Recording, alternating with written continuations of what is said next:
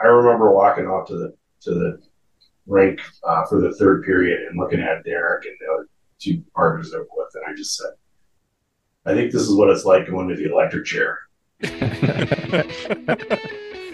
And of course, Derek turned around and said, "Dead man walking." Tech Hockey Guide presents the Chasing MacNaughton podcast, covering the Michigan Tech Huskies and the CCHA with your host, Tim Brown, Rob Gilreath, Dustin Lindstrom, and Matt Cavender. Welcome to episode 4 of season 5 of the Chasing MacNaughton podcast, presented by Tech Hockey Guide and recorded from the state of hockey. I'm Tim Brown, your host, and I'm joined this week by Dustin Lindstrom. Hey, everyone. Rob Gilreath. Hey, guys. And Matt Cavender. Hello, everybody.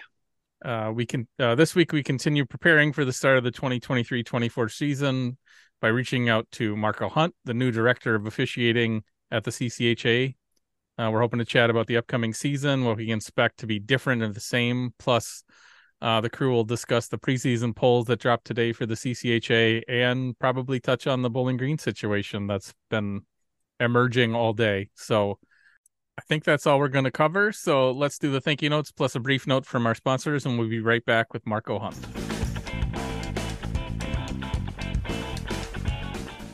Are you in the market for insurance? Have your rates for home, auto, boat, or more been increasing way beyond inflation?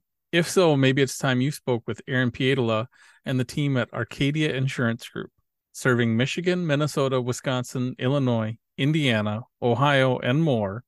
Who better to serve you than a former Michigan Tech player? For more information, call 866-511-1069 or go to arcadiaagency.com. We fund everything at Tech Hockey Guide from listeners like you. You can show your support by becoming a patron at patreon.com/techhockeyguide. Whether you're interested in question priority, access to patron-only Zoom chats with coaches and players, in-stat deep dives, extended versions of the podcast, unedited video or audio, early access, or commercial-free listening, there's a level for you. We also now have 15% discounts off annual memberships with tiers ranging from $2 to $50 per month. Again, sign up at patreon.com/techhockeyguide. All right. Thanks for joining us, Marco. Yeah, thanks, guys. So I know that we have some history going back. I don't know how much you remember running into us at random bars throughout the WCHA heydays. I mean, I have distinct memories of hanging out with you in a bar. I believe it was in Denver, wasn't it, Dustin? I think we did that too. Like, I think you guys were out there for, I don't know if you guys were actually out there for the CC series or if you guys were actually reffing Denver and we just happened to be getting into town at the same time. I think I do remember that exactly because Derek and I talk about it all the time. Oh, do you? and I'll tell you the story too, because we saw you guys in the airport. No, that was back in the one referee, two linesman days. Okay. It was playoffs. So I was at CC and he was at Denver. Okay. We stayed together in South Denver because CC was only an hour and a half drive or whatever at that point. So, yeah. But yeah, we saw you, and then you guys wanted us to stop at a bar that had like quarter beers or something like that. And, Yep. Somebody told us about a good deal at a bar, yep. and you know Derek, he was never one to turn down cheap beer. So. No, and he's still mad at me to this day that I wanted to just get to the hotel and go to sleep because I had a long week, and he still will not let me live that down. So yeah, I remember all you guys. Yeah. Do you remember that the night of the Final Five when we were all at Tom Reed's and that woman got inexplicably mad at you for no good reason? Do you remember that? Like the St. Cloud fan? I do. I remember that. And it was just, we talk about that all the time too. That was just bizarre. I mean, as a matter of fact, I think we were taking a picture of you guys, something. And I think you like backed up. Yeah, and bumped into somebody or something. And, I don't remember the specifics of it. I remember somebody being really irate, and then another giant man coming up and buying us a beer or something like that. So it was, I do remember that night. And the final five. Just, yep. We were trying to times. figure out how we could segue. We were gonna bring up the Bowling Green situation, and then Dustin was supposed to say something about Marco. What'd you do? Because we remember Derek very loudly asking you that when that woman got upset at you in Tom Reed's. No, that's not like him at all. Throw me under the bus. No, I think I have plenty of recollections of him throwing you under the bus all the time. Oh, yeah. I'm trying to think of other ones. I mean, what other good stories do you have from being on the road, especially with Shep all those years? Well, paired with him? 90% of them are going to be with him. So we work so many games together. But we were so different, which was really, really weird. It's such the same, but so different as far as our backgrounds go. And so it really was kind of a match made in heaven as far as that goes. And I was kind of a, kind of fly under the radar kind of person. I didn't like a lot of attention. I just kind of wanted to go out, work my game, and then go have a beer and get something to eat, and then go to bed. And Derek would stay up and read the message boards on USCHO like religiously. He'd stay up late and read all of them. Every comment shirtless guy would make. he would read it and know who did it, and so he he would. And then I could hear him over there because we'd always share a room just because we got per diem and we got along so well that we would always share a hotel room, and I would just hear him chuckling over there. And I would never go read those things because at one time I read in there, somebody called me like Marco Rolo or something like that, and I got mad and I said, you know what, I'm not reading him anymore. So, yeah, he was notorious for that. We had our routines every city we went to. We knew where to go to have lunch. We knew where to go after games. I will tell you, Tech was probably the most fun place we went to. And I know the people up there think nobody wants to go up there, but I mean, that was so much fun up there all the time. And the Sean Jocks and Joe Romano, we got to be just like really good friends with those guys, and just took really good care of us everywhere we went, and it was just a lot of fun to do that. So that was one of our absolute favorites to go to. I ran into Sean Jacques on one of my last trips up to Houghton, and I was talking to him for a couple minutes, and I was like, "You don't know who I am, do you?" And he's like, I recognize you, but I can't place it. And I'm like, yeah, it's probably tough with my shirt on. And then he was like, oh, Tim, how you been? You look really good. So that was a fun trip getting to see him again. And I've actually been talking to his nephew, I think, who runs Center Ice now, trying to figure out how to order jerseys again for Tech fans. And it's been tough. Yeah, I heard he's retired from the school district, but I haven't heard much. And I'll be up there at some point this winter, and I just make sure I look at this. But I mean, that's how it goes. You get out of your life and you get wrapped up in it, and you lose touch with some of these guys. And that's hopefully, but part of this new job will allow me to get back out and see the buildings that I like, some and didn't like, for that matter. Yeah. So you said Houghton was your favorite trip. What was your least favorite place to go? Well, I didn't really hate going anywhere, to be honest with you. There were trips like, actually, as much fun as it was to work in Mariucci, being from here, made that a lot more difficult to work in because, the amount of messages you get after games and the whole next week you're talking about it, and you hear Lou Nanny rip you on KFAN the next day. It's just like that's a little bit tough to get. North Dakota, absolutely the hardest building ever. Just absolutely always a nightmare up there. No matter who they were playing, you better be in the Joes. And when you got the assignment, you knew you were in trouble. And I remember a playoff series with Minnesota up there, third game of best of three series, and we just had everything you could possibly think of in that series. And I remember walking out to the rink for the third period and looking at Derek and the other two partners that were with, and I just said, I think this is what it's like going to the electric chair. And of course, Derek turned around and said, "Dead man walking." So, but it was he thrived on those moments. I was a better official for having worked in those buildings like that, but North Dakota was really kept, just their style of play and the building being. I mean, we used to always say it amazed me when you went to a game up there, and I think it's still like this because I've been to just a couple since I've been done, but everybody's in the building for the national anthem. So it's a full building from start to finish. Passionate, knowledgeable fans that'll let you have it, and they like to show your personality a little bit. And if you did, then they took it and ran. And but it was always hard. So I never really answer your question. I didn't really have a place I hated going. Wisconsin was a lot of fun just because it's a good campus. Anchorage was nice, and we didn't work at Fairbanks, so Anchorage was always a nice trip because you really kind of got out of the limelight for a while. I mean, the games would start till 11 o'clock our time here, 10 o'clock, and everybody was already done, and there wasn't a lot of media coverage up there. So you just kind of get a weekend where you just work hockey and not worry about anything else.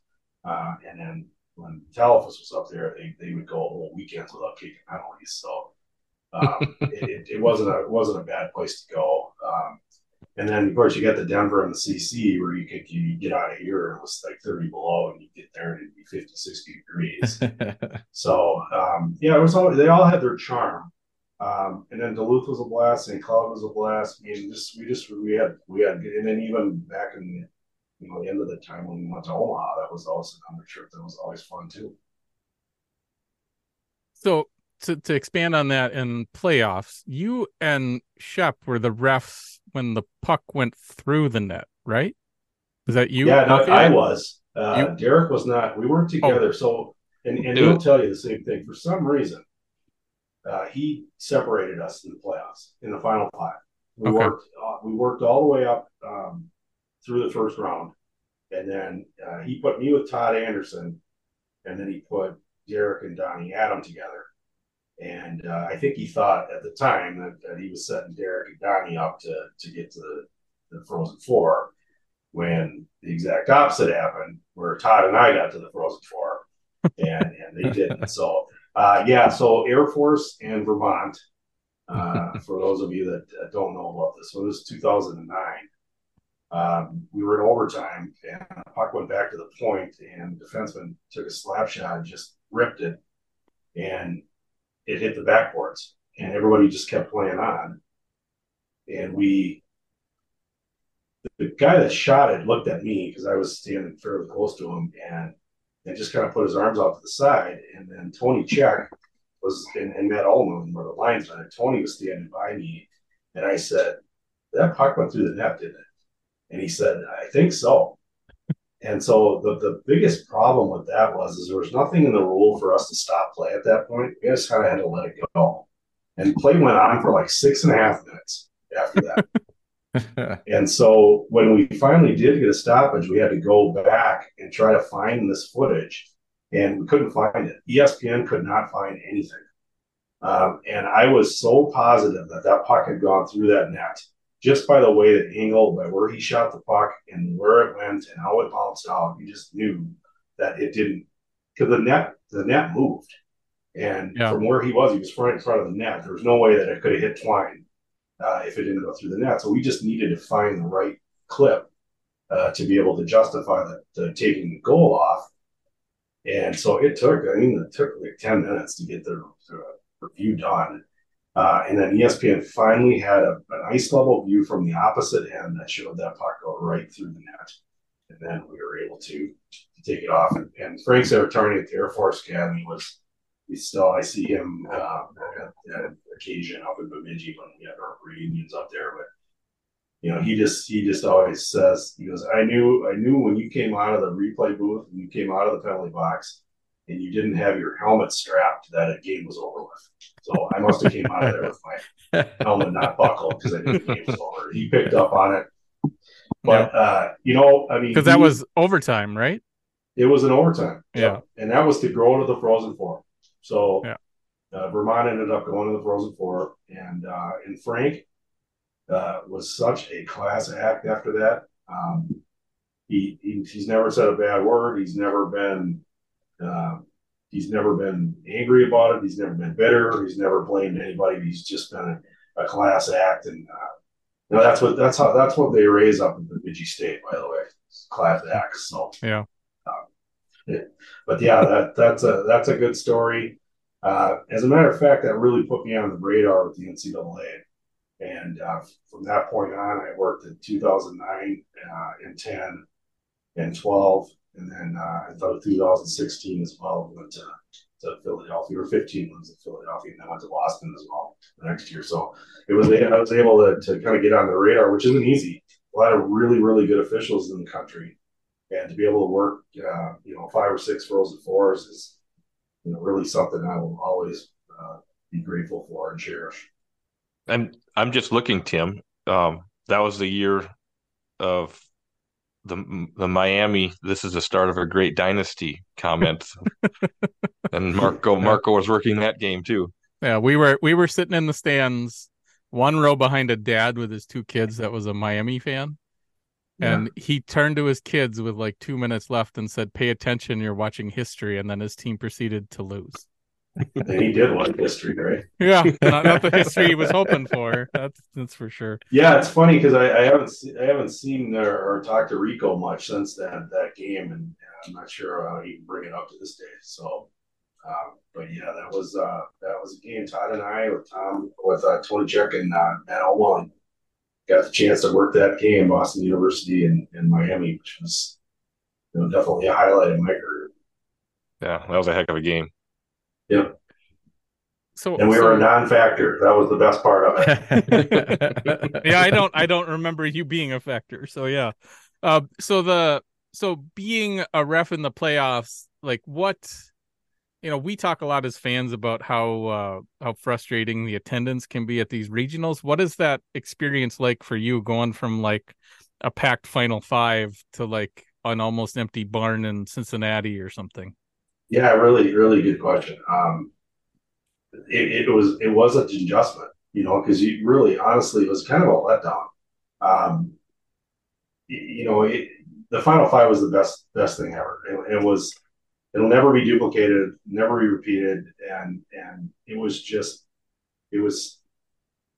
so. I mean, you guys were all there. You know what it was like, and it was just something that you can't really describe how great it was. It's almost like the state tournament or the meeting pot or whatever they have, and then to go from there and to go to Worcester and work in front of 600 people, because the Air Force and Miami of Ohio are out there playing, and nobody's there. Now, when Boston College or Boston University or Maine or some of those teams would be playing, in some of those barns, it could get pretty exciting. But, also the ticket prices were so expensive even back then that,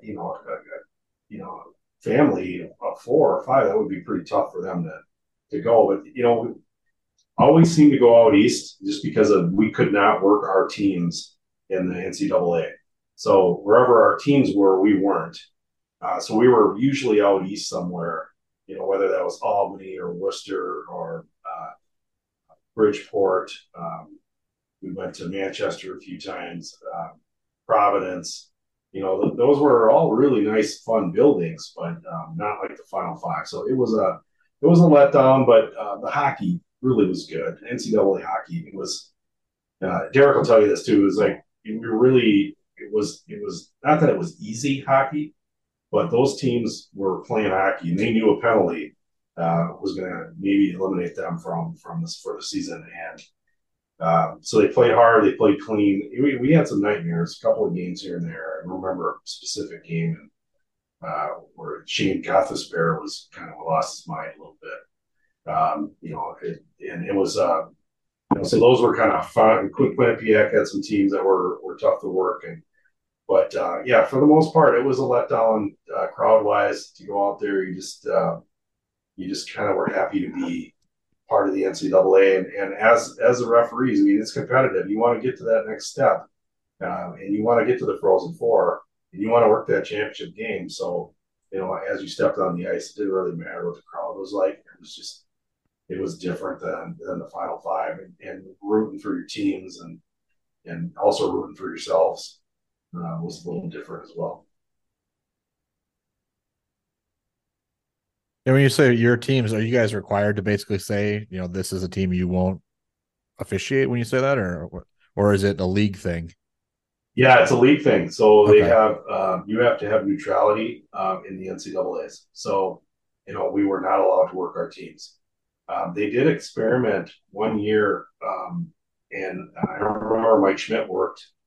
He worked North Dakota, I believe, as a referee in the NCAA's, and then he had two linesmen from the East. And the game went fantastic, no complaints, no problems. But then the coaches voted it out during spring. So for some reason, it just didn't. I don't think they'll even try that anymore. I mean, even the one year when all four teams were from the WCHA, we still didn't get officials in there. So I know what most of our coaches wanted our officials in because we worked the hardest hockey all year long, and they knew what they were going to get with us. And they, even though we went to war against them all year long, they did respect us in the end, and they wanted us there. And they wouldn't allow it. So, and that's the weird part because if the further they advanced, the less you would advance. So you're almost like you wanted them to win because you want the league to be good. You want the national championship to come out of our league. Then if they win, then you don't get to work. So it was really kind of a tough spot to be in. So you just kind of let it happen, and whatever happened, happened. Shoot, I lost it. So I'll go then. No, go ahead, Rob. Yep. You always hear about, talking about the differences of the leagues and how they officiate, kind of just from watching it, you hear Eastern hockey is a little different. Western hockey is a little different. Do you guys see that as refs as well when you go, nationally and you guys start reffing some Hockey East or games from out there that the players aren't used to the style of officiating from a Western official at all? Does that make any difference at all? Or is that just something that's kind of blown up by fans a little bit? Yeah, I'm not sure how it is now. Back whenever I would have an Eastern team, they'd always appreciate how we let them play a little bit more. It was definitely the case where the Eastern guys would call it by the book, and you would have them more of a manage the game and call what you needed to call, that kind of thing. When the rules kind of changed and we started getting rid of the hooking and holding and stuff like that, it got a little bit less because we were calling more penalties. But like I said, it's back in the old WCHA days, you were working in front of full barns just every weekend. Right? Most of the games are on TV. Most of the time you're working a top 10 ranked team, and so the pressure was there, and you had to be good at what you were doing, or you weren't going to survive. And so I think more or less when we were working Eastern teams, I think they appreciated the way we called and the way we communicated.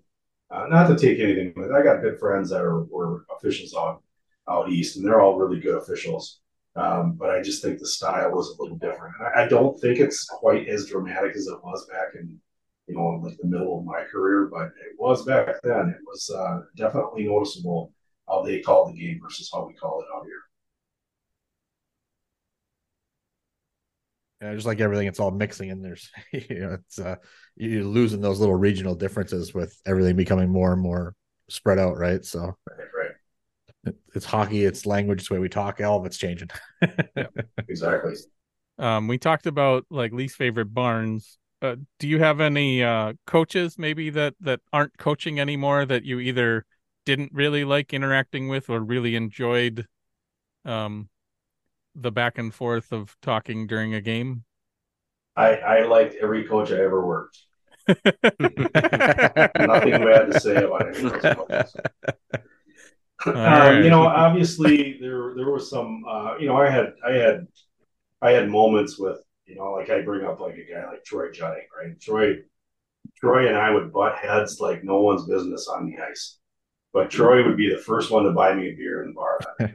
So that's the kind of thing that I really appreciated about the old WCHA is it was like it was war, but when it was over, it was over. I don't really, like the guys that hold grudges and bring it from game to game. It's not how we operate. We understand you have a job to do, and they should understand that we have a job to do as well. And we're really not. We don't play favorites. We just do the best job we can, and we're in it for ourselves as well.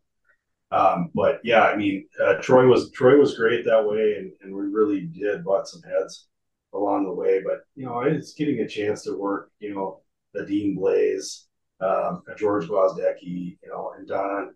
And I never had issues with Don on the bench. Probably why he wanted me to take this job.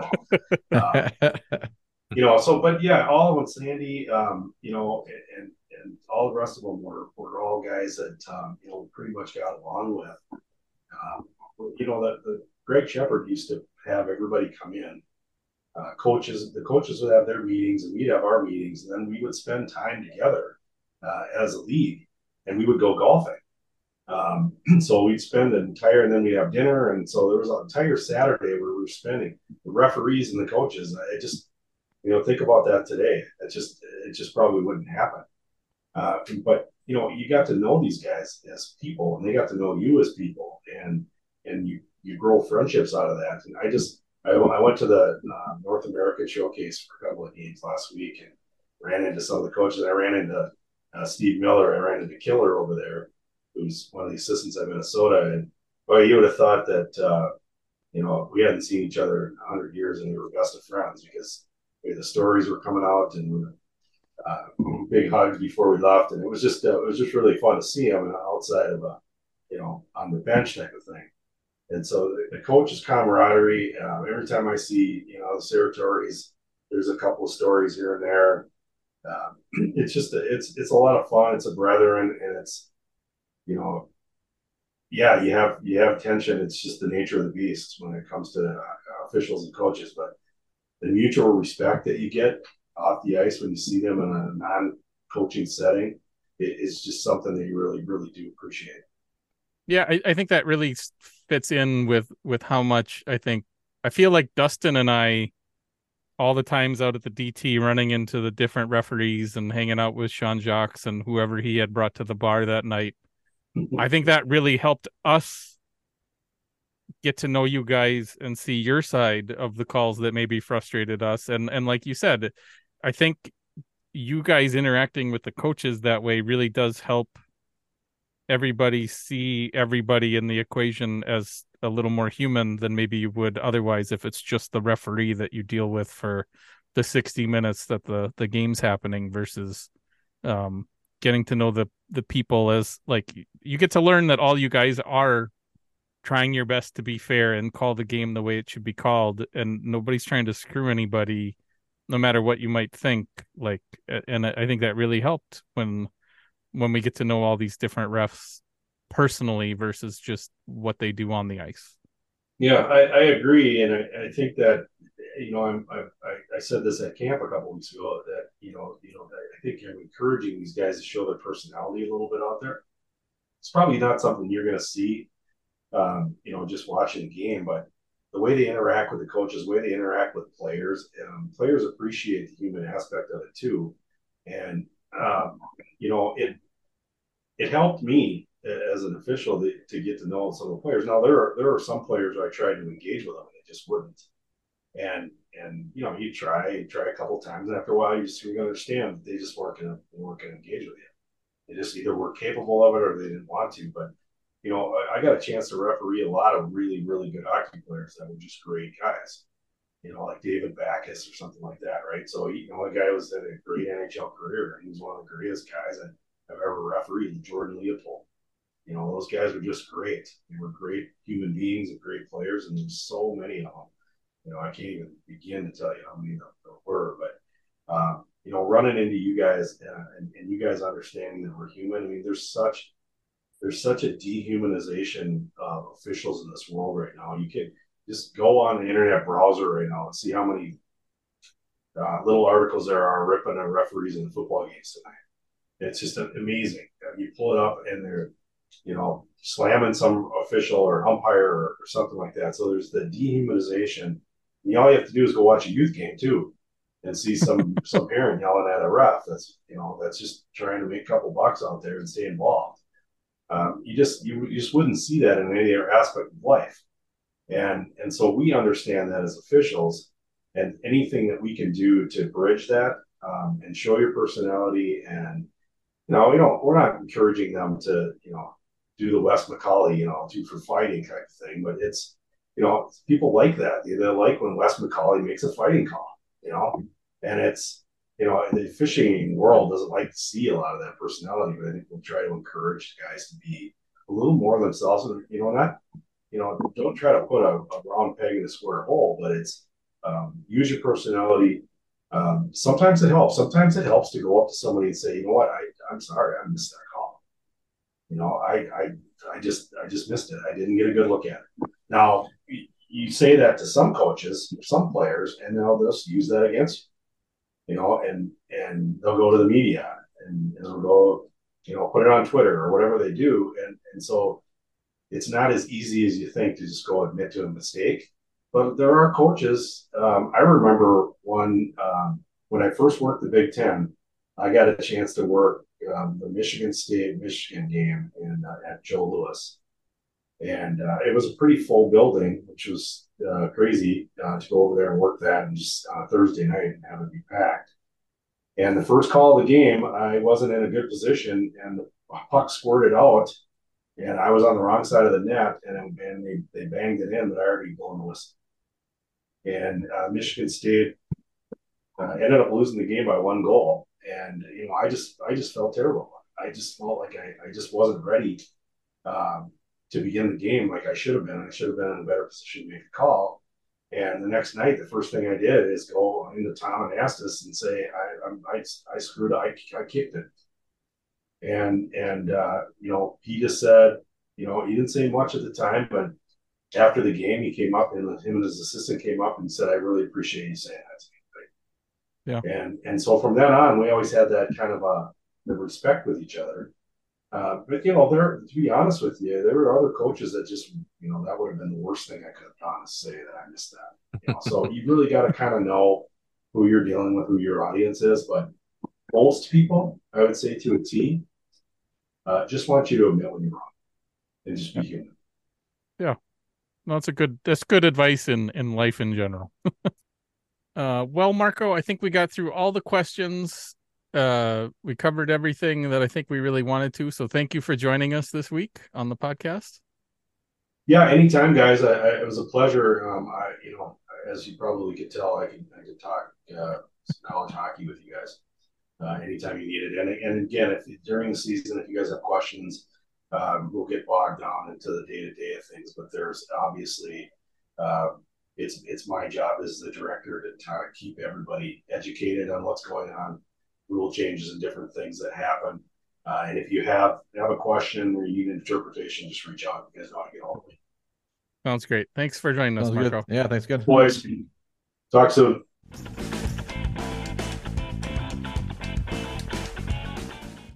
Do you work in manufacturing, product design, or product development? Is your business trying to improve efficiency while also producing at scale? Livonia Technical Services can help. They provide world-class quality improvement training and consulting for failure modes and effect analysis, product development, and cost reduction. All things that could help Northern Michigan assemble a competent defense.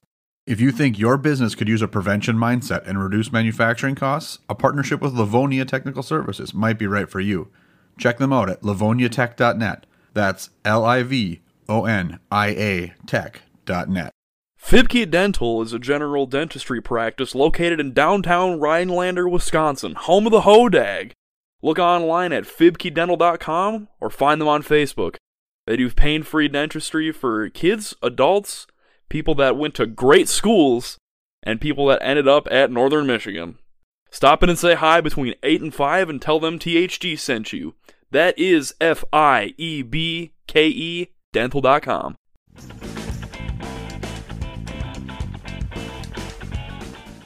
All right. I guess it's just the three of us for this part. We lost Matt. We lost Yeah, Matt. Matt said he had to drop. So I published a quick little piece earlier today talking about the CCHA preseason picks by the coaches and media. And I published our ballot, which was mainly my opinion with some help from the rest of the guys. A big thing that comes out of this is that Michigan Tech was picked by both the coaches and the media as a preseason favorite to win the McNaughton Cup. It was a nail biter for the coaches, mainly swayed by whoever decided to vote for St. Thomas as a first place vote instead of also picking Northern Michigan. So I don't know what you guys thought. I don't know what you guys actually thought of my ballot that got submitted versus what came out in the other two polls.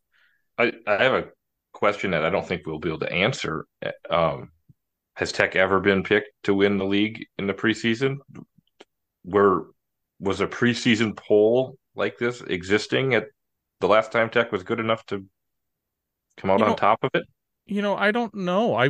There's a possibility that my guess would be if you look at the coaches poll going back as far as we could with the CCHA, it's been Mankato on top each year.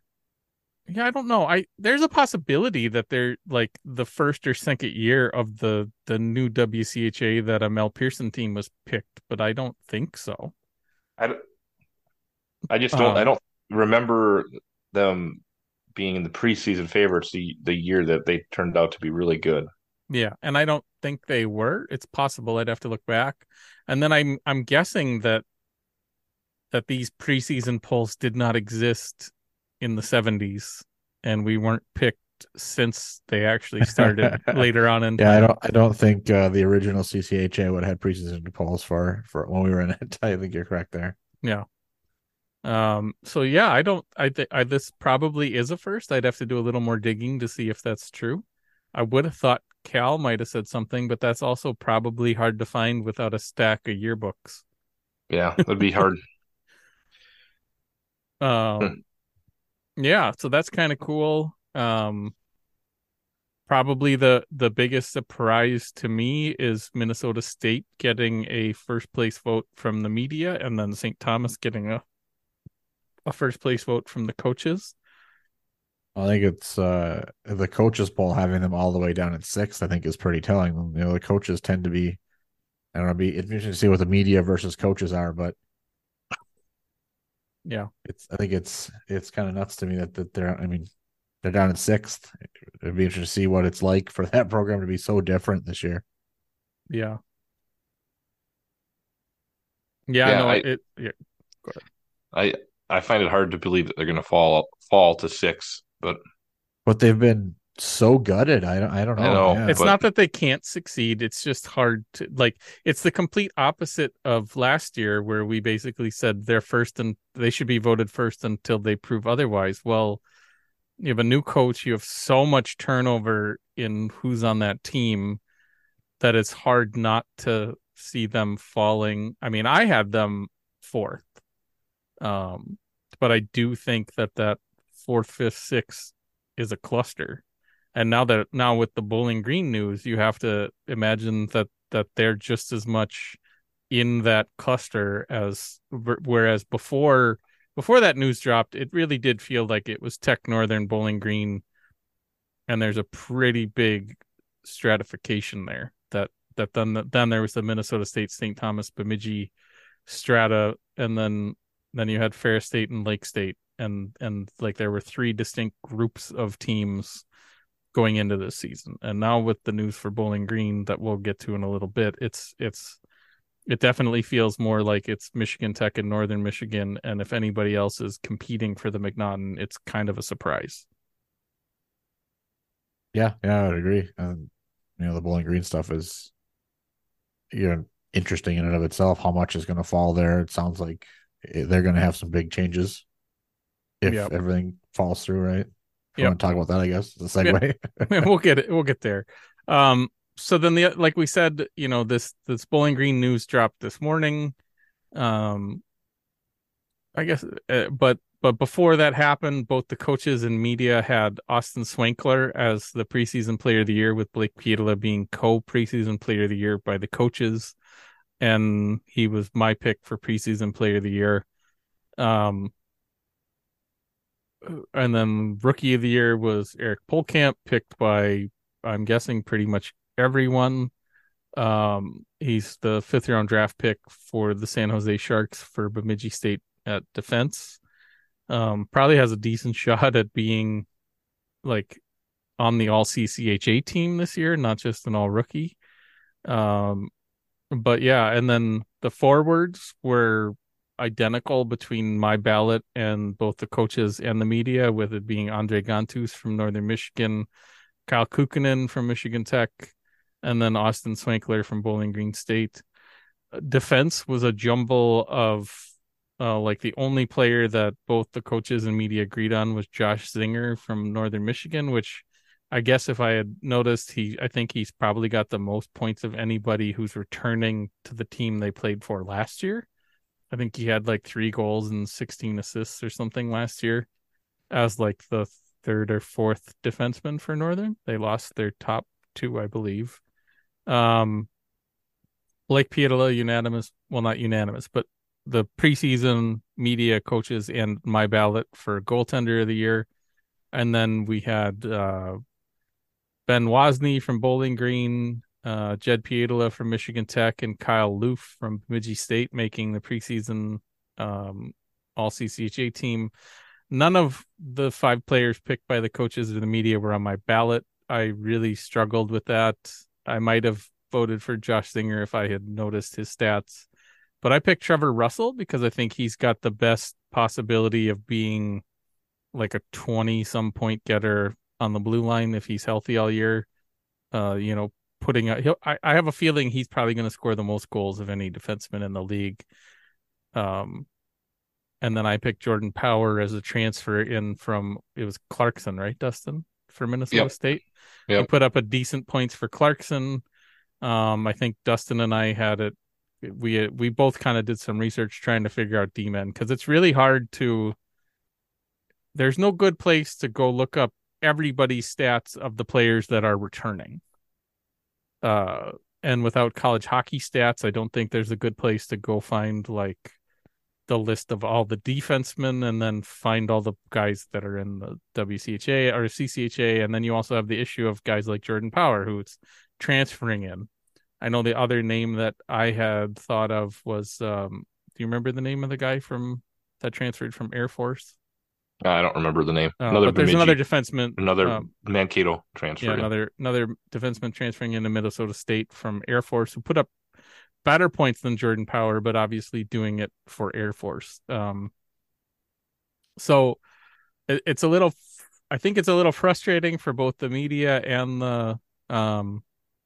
the coaches to have voted and have this drop on the same day that the multiple bombs dropped from Bowling Green, Ohio today. The big announcement first that came out was that Austin Swankler was in the portal, which was very quickly confirmed by Brad Schlossman, who somehow has access through his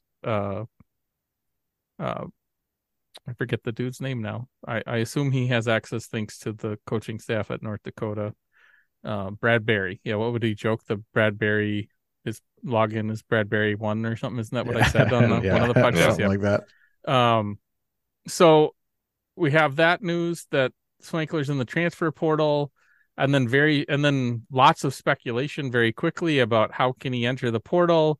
Harrison Watt made it very clear to me that I'm misreading the fact that players can enter the portal anytime they want. They can only enter in the 45-day window or when a coach is relieved of his duties without penalty. So Austin Swankler was completely within his right to enter the portal, but depending on what the deal is with the investigation and everything and how that plays into this. He might be able to transfer without penalty, but it also sounds like because class has started with fall semester, that he's probably unable to transfer and play in the fall regardless. If he were to transfer now, he could probably transfer now, enroll, and be able to play after semester break. That's the best news I have on that right now. But it'll be interesting to see what happens. And the other thing that we talked about internally was this is a really tough time to transfer because more than likely every team has committed their scholarships to somebody. And I know Dustin had brought up the fact that Cooley left. And my point on that was, well, once they decided they're not going to directly replace Cooley, they probably divvied up that scholarship to somebody or multiple players in some fashion, give a couple more players a full ride that were on 80% scholarship or whatever. Yep. So it's hard to say who actually has scholarship money available at this point. That would also have an interest in bringing in an Austin Swinkler. And we don't know his academic situation, how that plays at other schools. And not that this would be a shock to any of our listeners, but I don't expect him to land at Michigan Tech. I don't think he's the kind of player Joe wants on the team, but I could be wrong. So basically after the Austin Swinkler news dropped, the next shoe to drop was that Bowling Green was conducting an investigation of an alleged off-campus hazing incident. It was reported that 3 players had been placed on interim suspension and that head coach Ty Eigner was being placed on administrative leave, and that assistant coach Curtis Carr was being named the interim head coach of Bowling Green while this investigation is ongoing, and that Curtis Carr is replaced as the person that will be speaking at the CCHA Media Day, which is tomorrow morning. Which I guess will be Tuesday when you hear that. Yeah, right. Less than 24 hours after this drops, he gets to go before us, the media tomorrow. So that'll be interesting for him.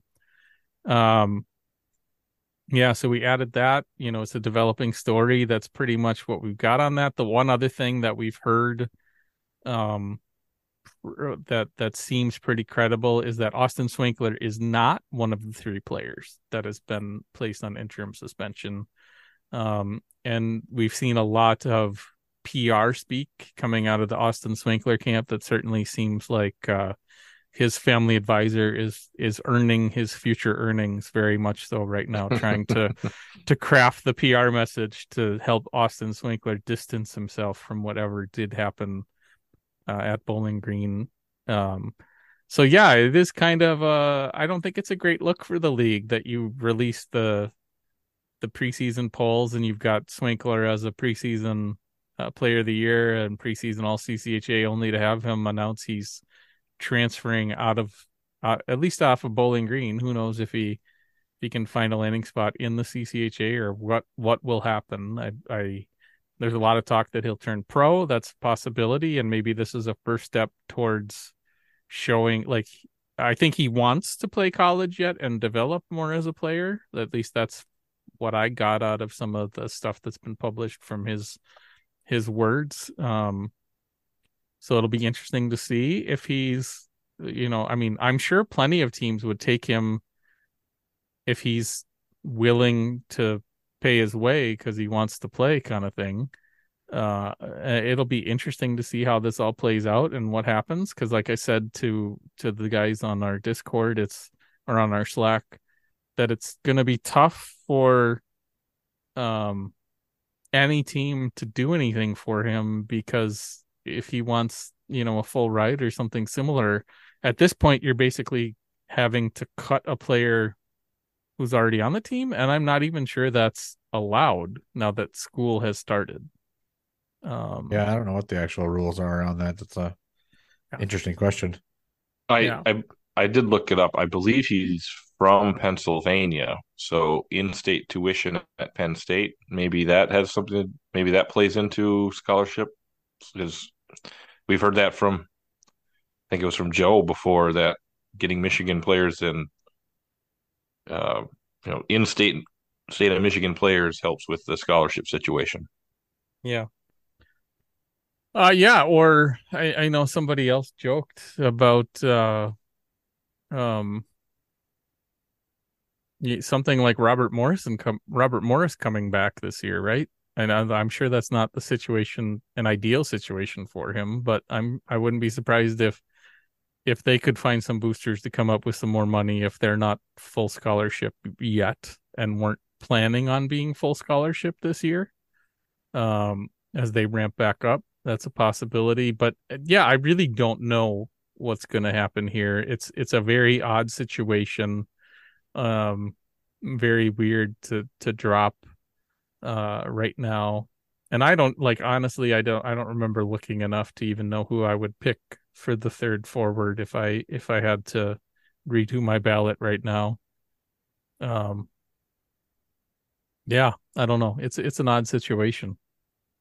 1 minute remaining in the podcast. So that should pretty much do it, right? Anything Yeah, else? I think so. No, All right. We're All right. good. We're at 2 hours almost. So Yeah.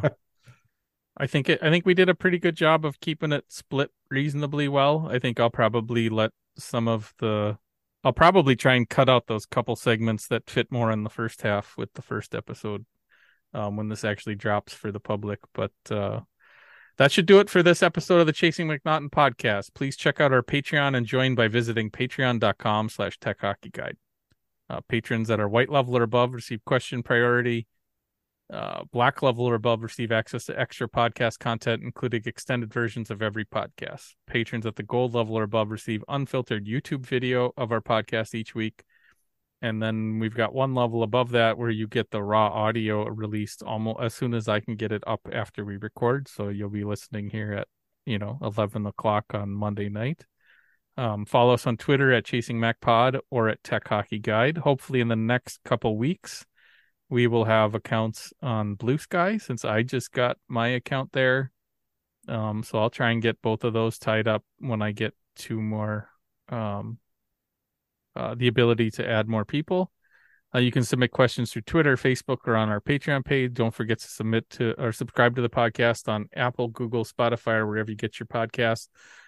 If you're new to this or you're looking for a new way to do it, please try and use Spotify because that one gets us the most commercial money for any commercials that run on the podcast. If you are listening to our podcast and you hear an advertisement that is not read by Rob, Dustin, myself, Matt, or my daughter, please let us know on Twitter. I'd love to hear about it because I want to know how much that's happening. I think we're going to start adding a second spot for those ads to run, and I'm intrigued to see how much that actually happens. If you can't find the podcast on your site of choice, please let us know. We'll make it happen. The more you rate, review, and share, the more people you can reach. So tell your friends. If you give us a 5-star rating, Dustin will read the review no matter what you say. So let's get some more ratings, get us up there. I know dropping the multiple episodes a week should help us get back into the USA Apple or the USA hockey rankings on Chartable. So that'll be great. We got pretty close. I think we were actually in the top 200 podcasts for a little bit last week. But as we get closer to actually getting, our usual 100-some listens within a week, we should be able to get there. Once again, thanks to our sponsors, Fibke Dental in Rhinelander, Wisconsin, Arcadia Insurance, covering most of the Midwest, including Minnesota, Wisconsin, and Michigan, Illinois, Indiana, I think Ohio. I got to look on that one. And Livonia Technical Services out of Livonia, Michigan. And finally, thanks to the thank you notes for all the bumpers in this week's episode.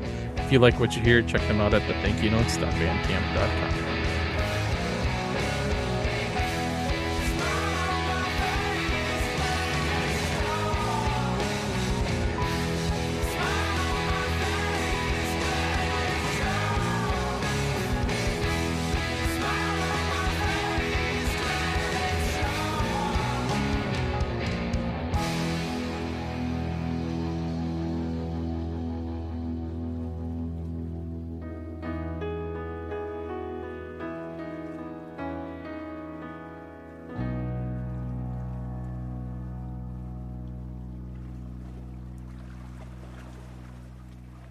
You've been listening to the Chasing McNaughton podcast, presented by Tech Hockey Guide, covering the Michigan Tech Huskies and the CCHA